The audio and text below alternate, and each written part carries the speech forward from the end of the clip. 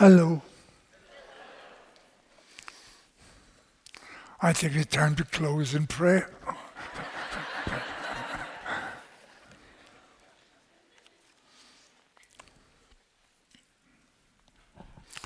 I love Christmas.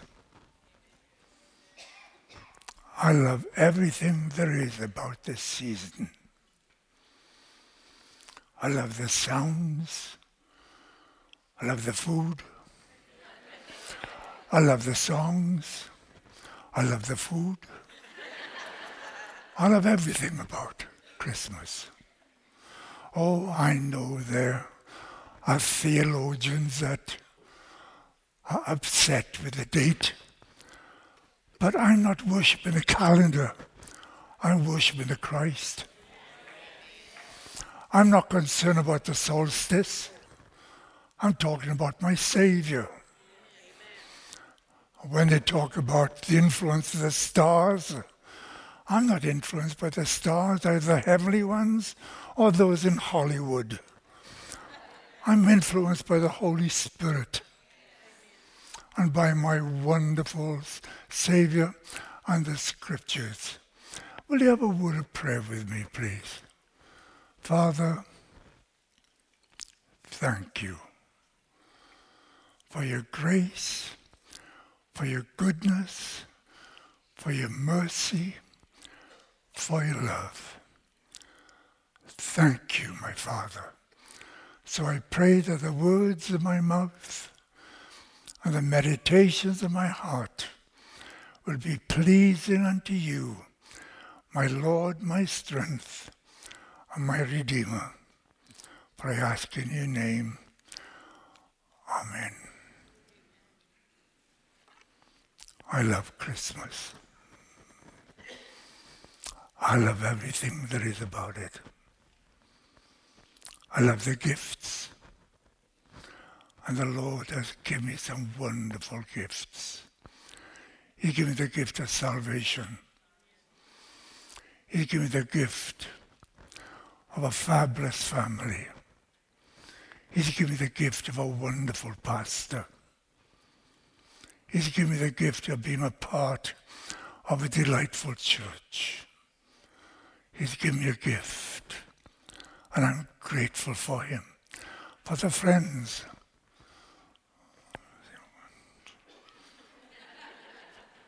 Oh no, see. The few friends that I have. I thank you for the men who counseled me over the years, who put up my eccentricities and my peculiar sense of humor. I love Christmas because of the gifts. Do you mind if I just talk to you this morning? Is that okay? I'm too old to preach.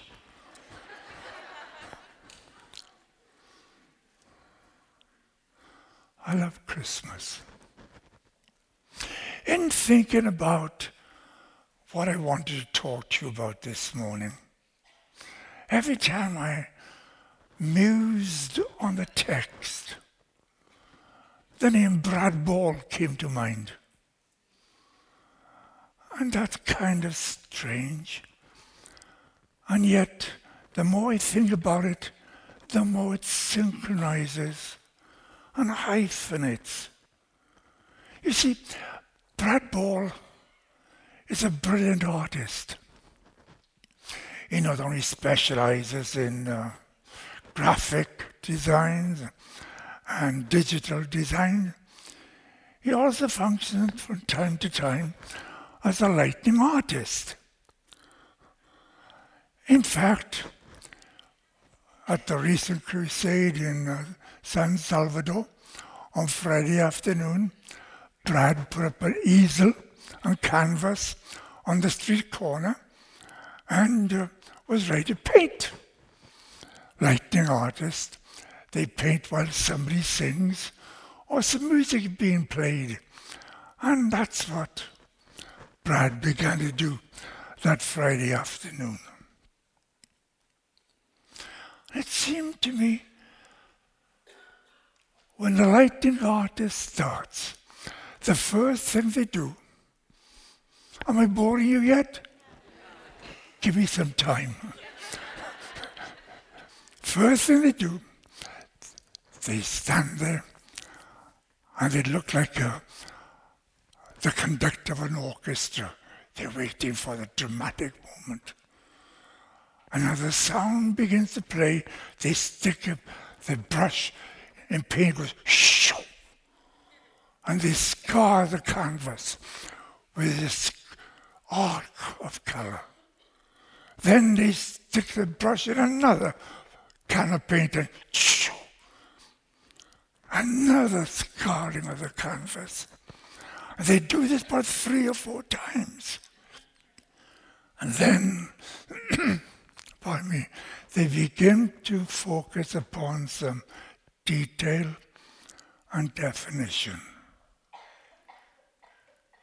That's what Isaiah does in chapter 9, verse 6.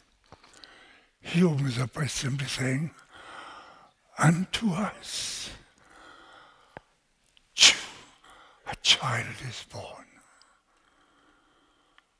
Now that just seems to be a common statement until you begin to understand he's talking about the cradle. Not any old cradle. He's talking about the cradle that Micah says would take place in Bethlehem.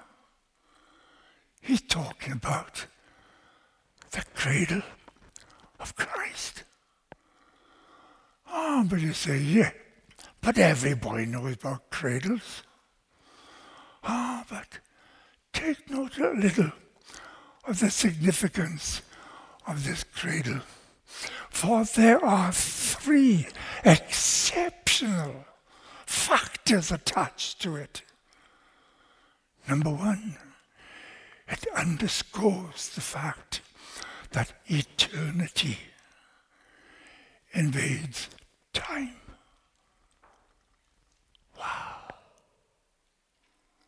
But number 2, it underscores that infinity is reduced to the specter of space. Wow. You see, the word says it this way. Let me sound like my friend and colleague, Pastor Vic. When King Shlomo, Solomon to we ordinary people, but when Shlomo was dedicating the temple, he said these words. First of all, he's talked to himself, then he talks to the congregation, and as he talks to God, he says, but can God, who the heaven of heavens can't contain, can God live in this place? This small box, magnificent, because of gold and silver. But Shlomo was asking, can God live in this place? Paul says it's a mystery because it's God manifested in the flesh. In other words, eternity became reduced to a cubit. If Solomon was amazed that God could dwell in a small building, just think of God dwelling in a cubit. Ah, but there's more. Not only was eternity reduced to a cubit, but we have deity reduced. Pastor read the passage this morning from Colossians. And last week, Pastor gave a brilliant dissertation on what theologians call the kenosis, or the contraction of God. Pastor read this morning that God, through Christ, created all things. Not only created all things, he sustains all things, but all things are by him and all things are for him. Yet here is this creator come into such a way as to be encompassed by a molecular structure. A tiny molecular structure. Aliens would call it an earth suit. We humans call it a body. A tiny, tiny body. That's what Isaiah says as he put the first flash of paint on his canvas. Except he's not using paint, he's using words.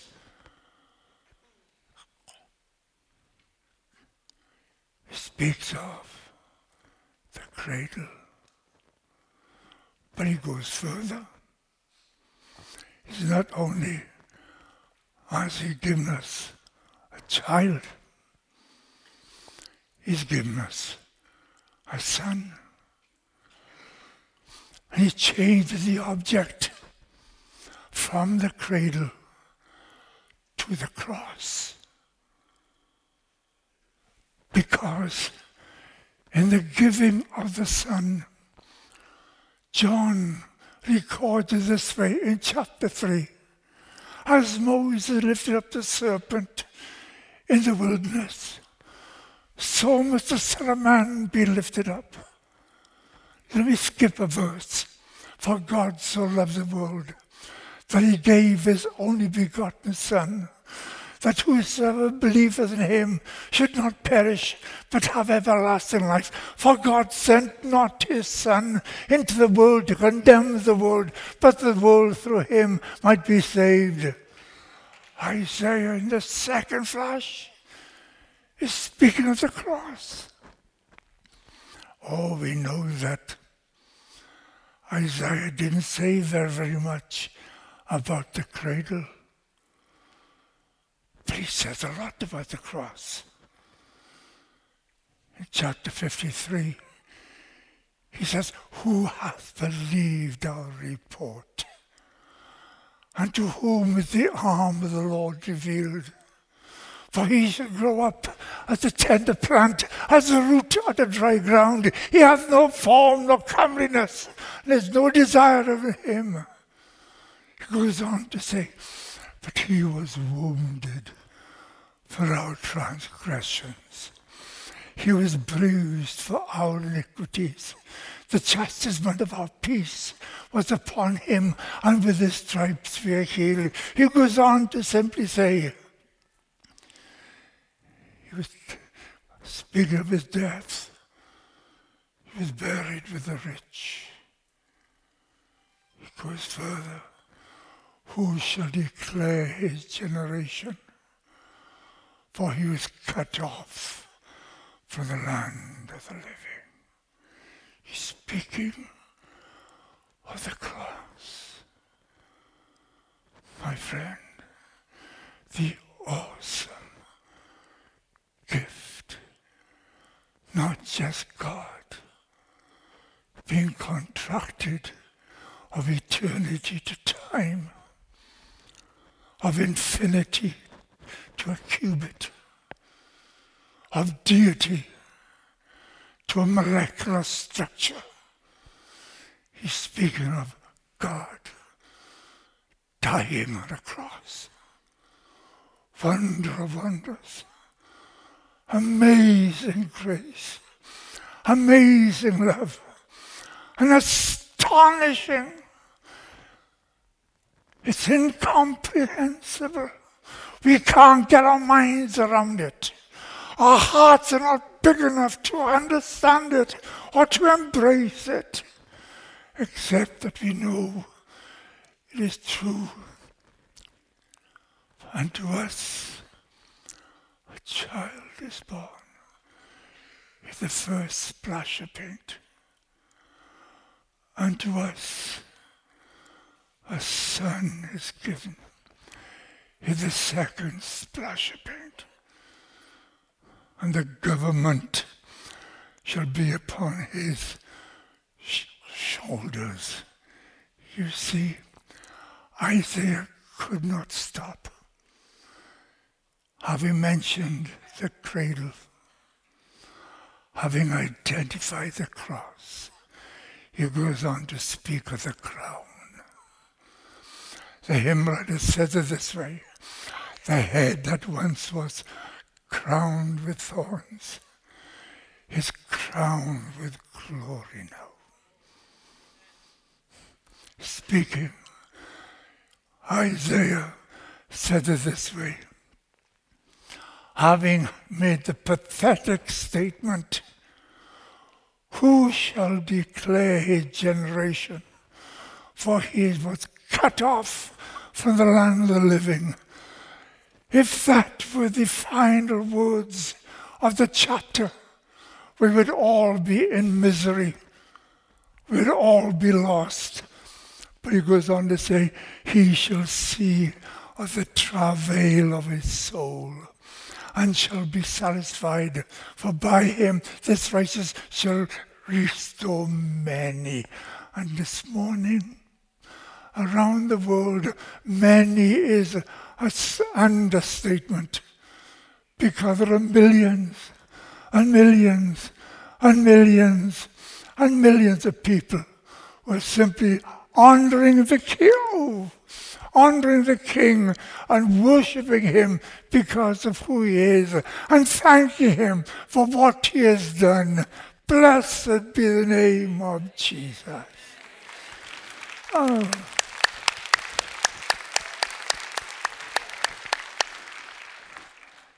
If you're clapping because you think I've finished, you're deceived. But like Brad Ball, having put the flashes of paint on the canvas, he now becomes responsible to give definition and detail so that a picture will come forth. And Isaiah does two things.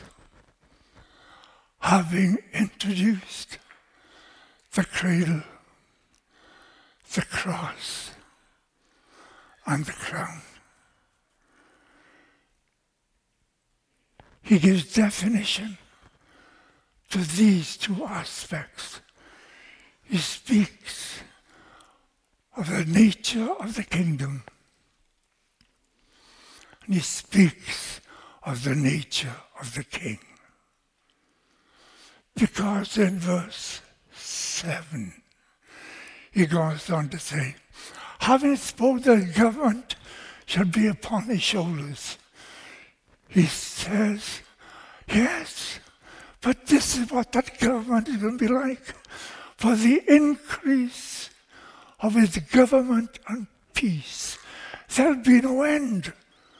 That is wonderful. It means to say that he's not going to be outvoted. He's not going to be impeached. That wherever he rules, he's going to produce peace. But then he goes further. He speaks of justice and righteousness being the ingredients of his government. Let me speak on three aspects of kingdom now. The theology of kingdom now. You see, friend, kingdom above us is perfect. Say it with me. The kingdom above us is perfect. Paul, in his prayer for the church in Ephesus, at least as found in the Ephesian encyclical, he makes the statement that I want the eyes of your understanding to be enlightened so that you'll comprehend three things. Number one, the hope that you have. Number two, the greatness of the power. And then he defines the greatness of this power by simply saying, it's the power that raised Jesus from the dead and given him the place which is above every authority in heaven and in earth, and given a name which is above every name, both in heaven, in earth, and under the earth, and hath put all things under his feet to the church. The kingdom above us is perfect. The Lord himself, speaking to John, said it this way, I am the Aleph and the Tav, the Alpha, the Omega, the A and the Z. Oh, sorry, I'm in America. The A and the Z. I am the first and the last. I was dead, but I'm alive, and alive forevermore. And what's more, I hold the keys of death and hell. The kingdom above is perfect. Hallelujah. In fact, the heavens, the heavenly choir, it's a little bit better than your choir, Brent. You is a spectacular, but you only hear that one. They sing the song, oh, look at that ugly thing. I need a haircut.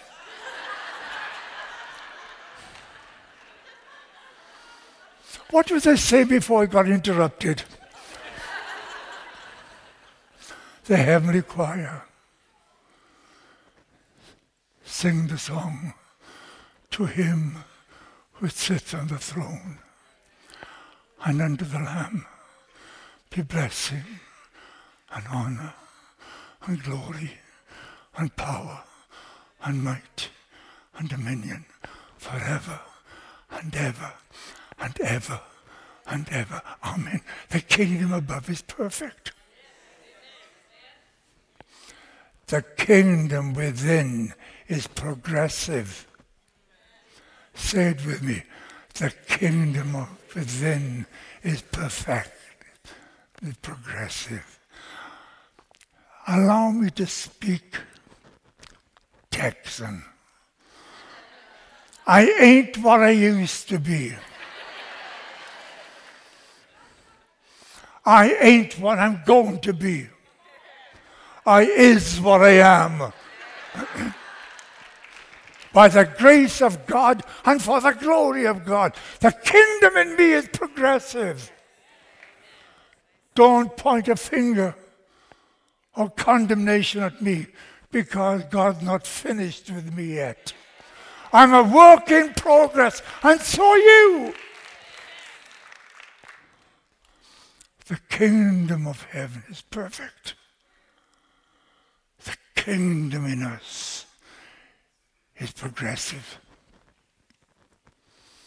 But the kingdom ahead of us is prophetic.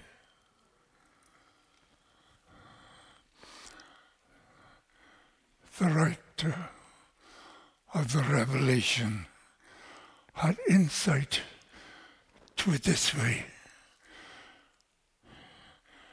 At the sounding of the seventh trumpet, something began to happen. And a voice came forth. The kingdom of this world has become the kingdom of our God and of his Christ, and he shall reign forever and ever and ever and ever. Hallelujah. But that underscores something else. The kingdom above me is perfect. The kingdom within us is progressive. The kingdom ahead of us happens to be prophetic. It's yet to be. But obviously, there's another kingdom. Because it speaks of the kingdom of this world. In other words, the kingdom above us is perfect. The kingdom within us is progressive. The kingdom ahead of us is what? Prophetic. But the kingdom around us is polluted.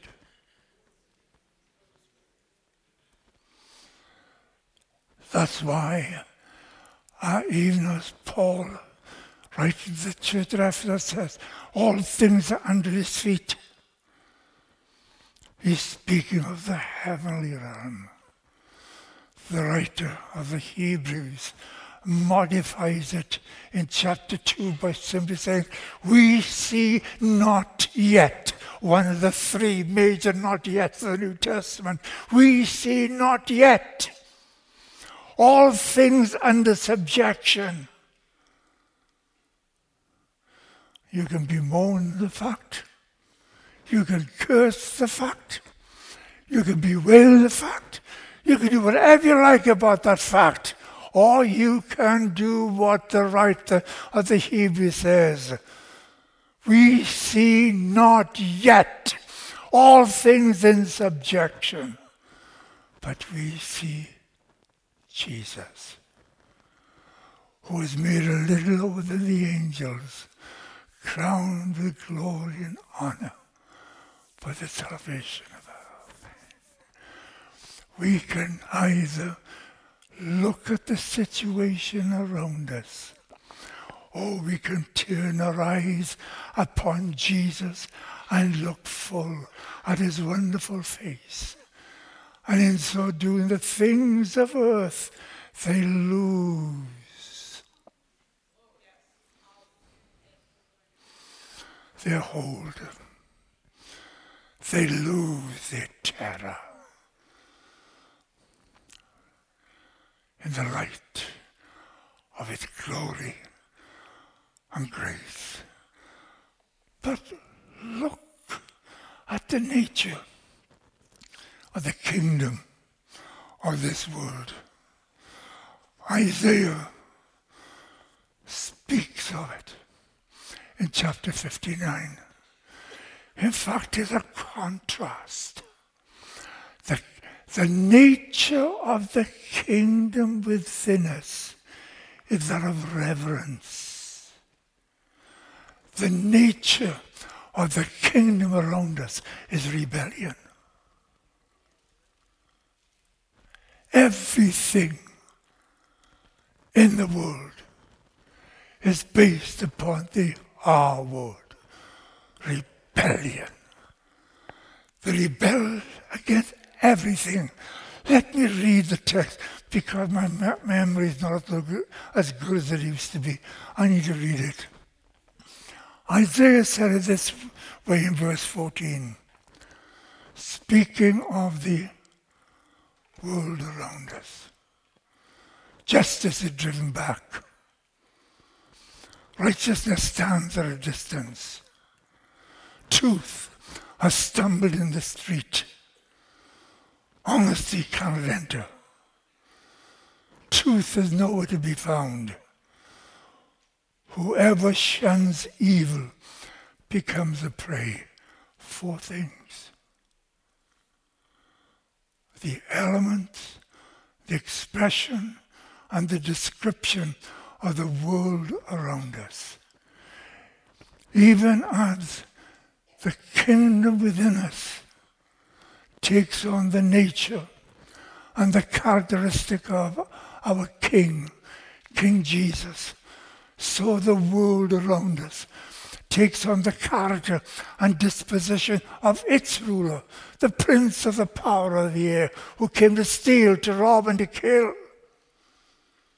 4 things are evident in the kingdom around us. The judicial system has been compromised. The Bible speaks very eloquently against unequal balances.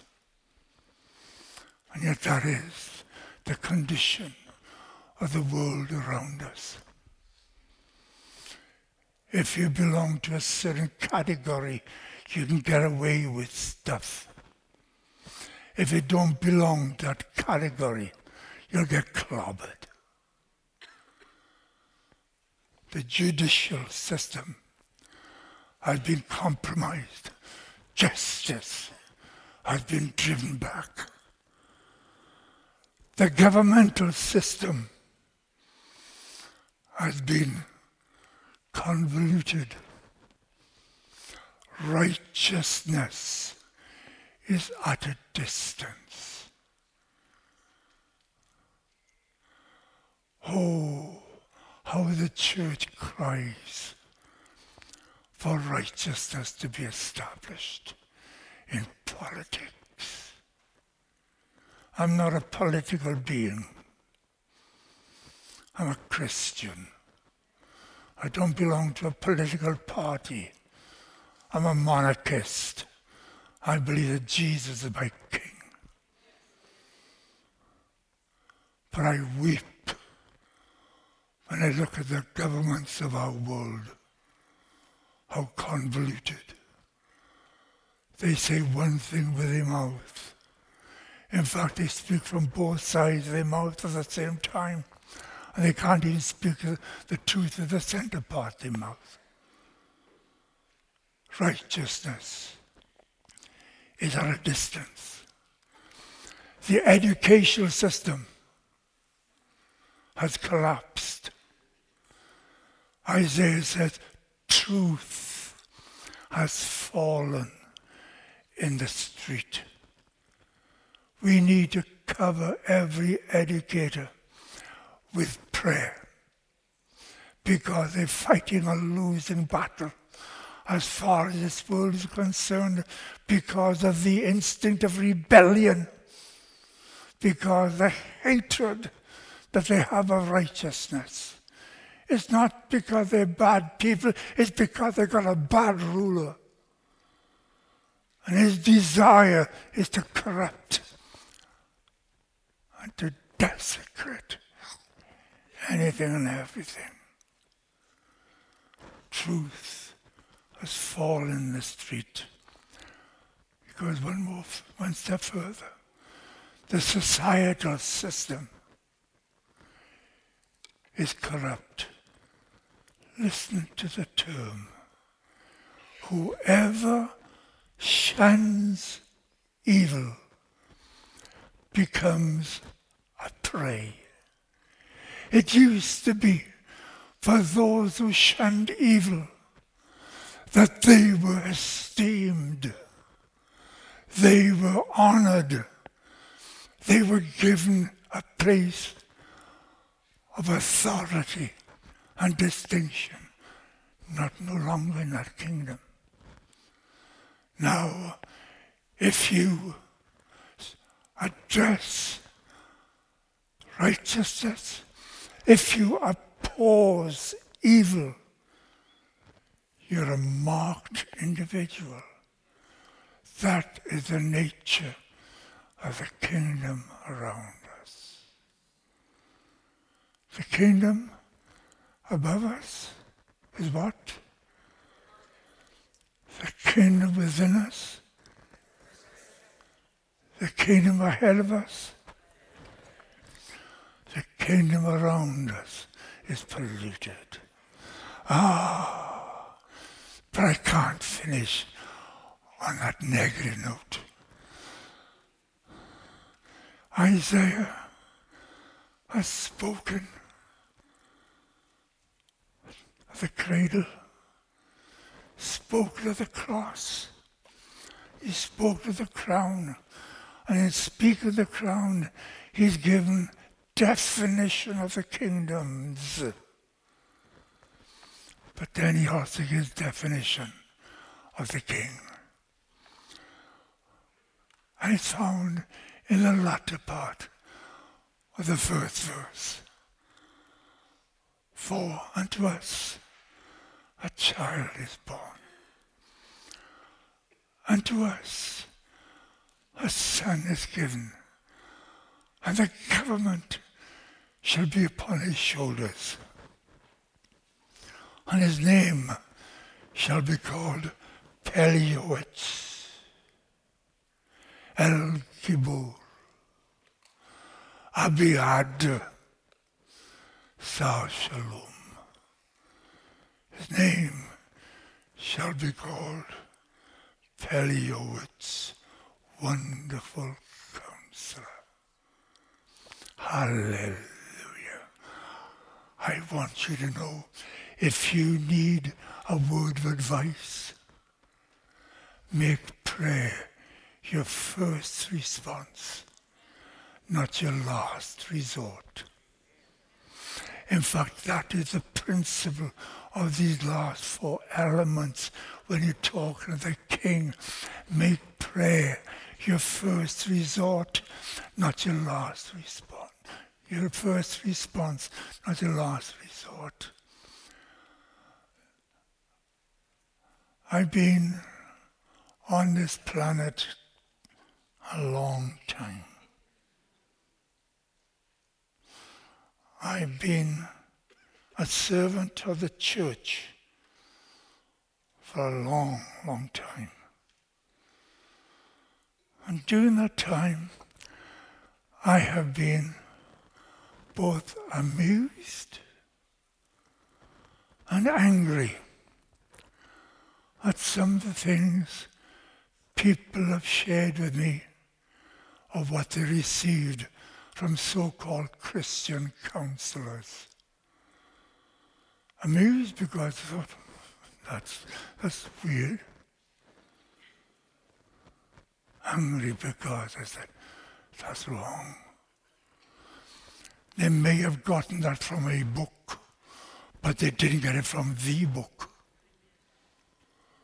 because it contradicts everything that our King stands for, what our King decrees. Church, if you find yourself in a quandary, I said quandary, not quarry, although they both describe the same experience. Don't wait. Turn to the great counselor. He'll give you a word. He'll give you a word of advice. He'll never steer you wrongly. You can trust the word of Jesus. You can trust the word of God. You can trust him to tell you the truth. This Pelioetz, the wonderful counselor, he is all full of wisdom. In fact, James makes a statement, if anyone lack wisdom, let him ask of God, who giveth liberally and upbraideth not. If you need wisdom this morning, don't wait to the end of the service. Don't wait till you pray over your meal. Whisper a prayer now. God, open my eyes to see. Open my ears to hear. Let me have a word from you of what I'm supposed to do, how I'm supposed to react. I gotta hurry to a close. I've already been way over time. Forgive me. God, you forgive me. is part of the responsibility of the kingdom within you. Peli Yowitz. El Kibo. I love this, I do. Mighty God. Is there anyone like our God? Can anyone do what our God does? Look what he's done for you. Look what he's done for me. He brought me out of the pit. No, I'm not talking about a coal mine, something deeper and darker than that. In the pit of despair, in the pit of delusionment, in the pit of rebellion, because I was abandoning my faith. He reached down his arm, got me. The cross, the straight bar goes from the throne to the hell. Its horizontal bars embraces everyone in time.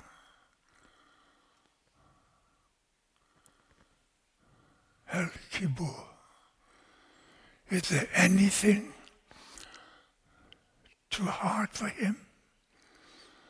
As Paul says, unto him who is able to do exceedingly and abundantly above all that you can ask or even think, according to the power that works within you.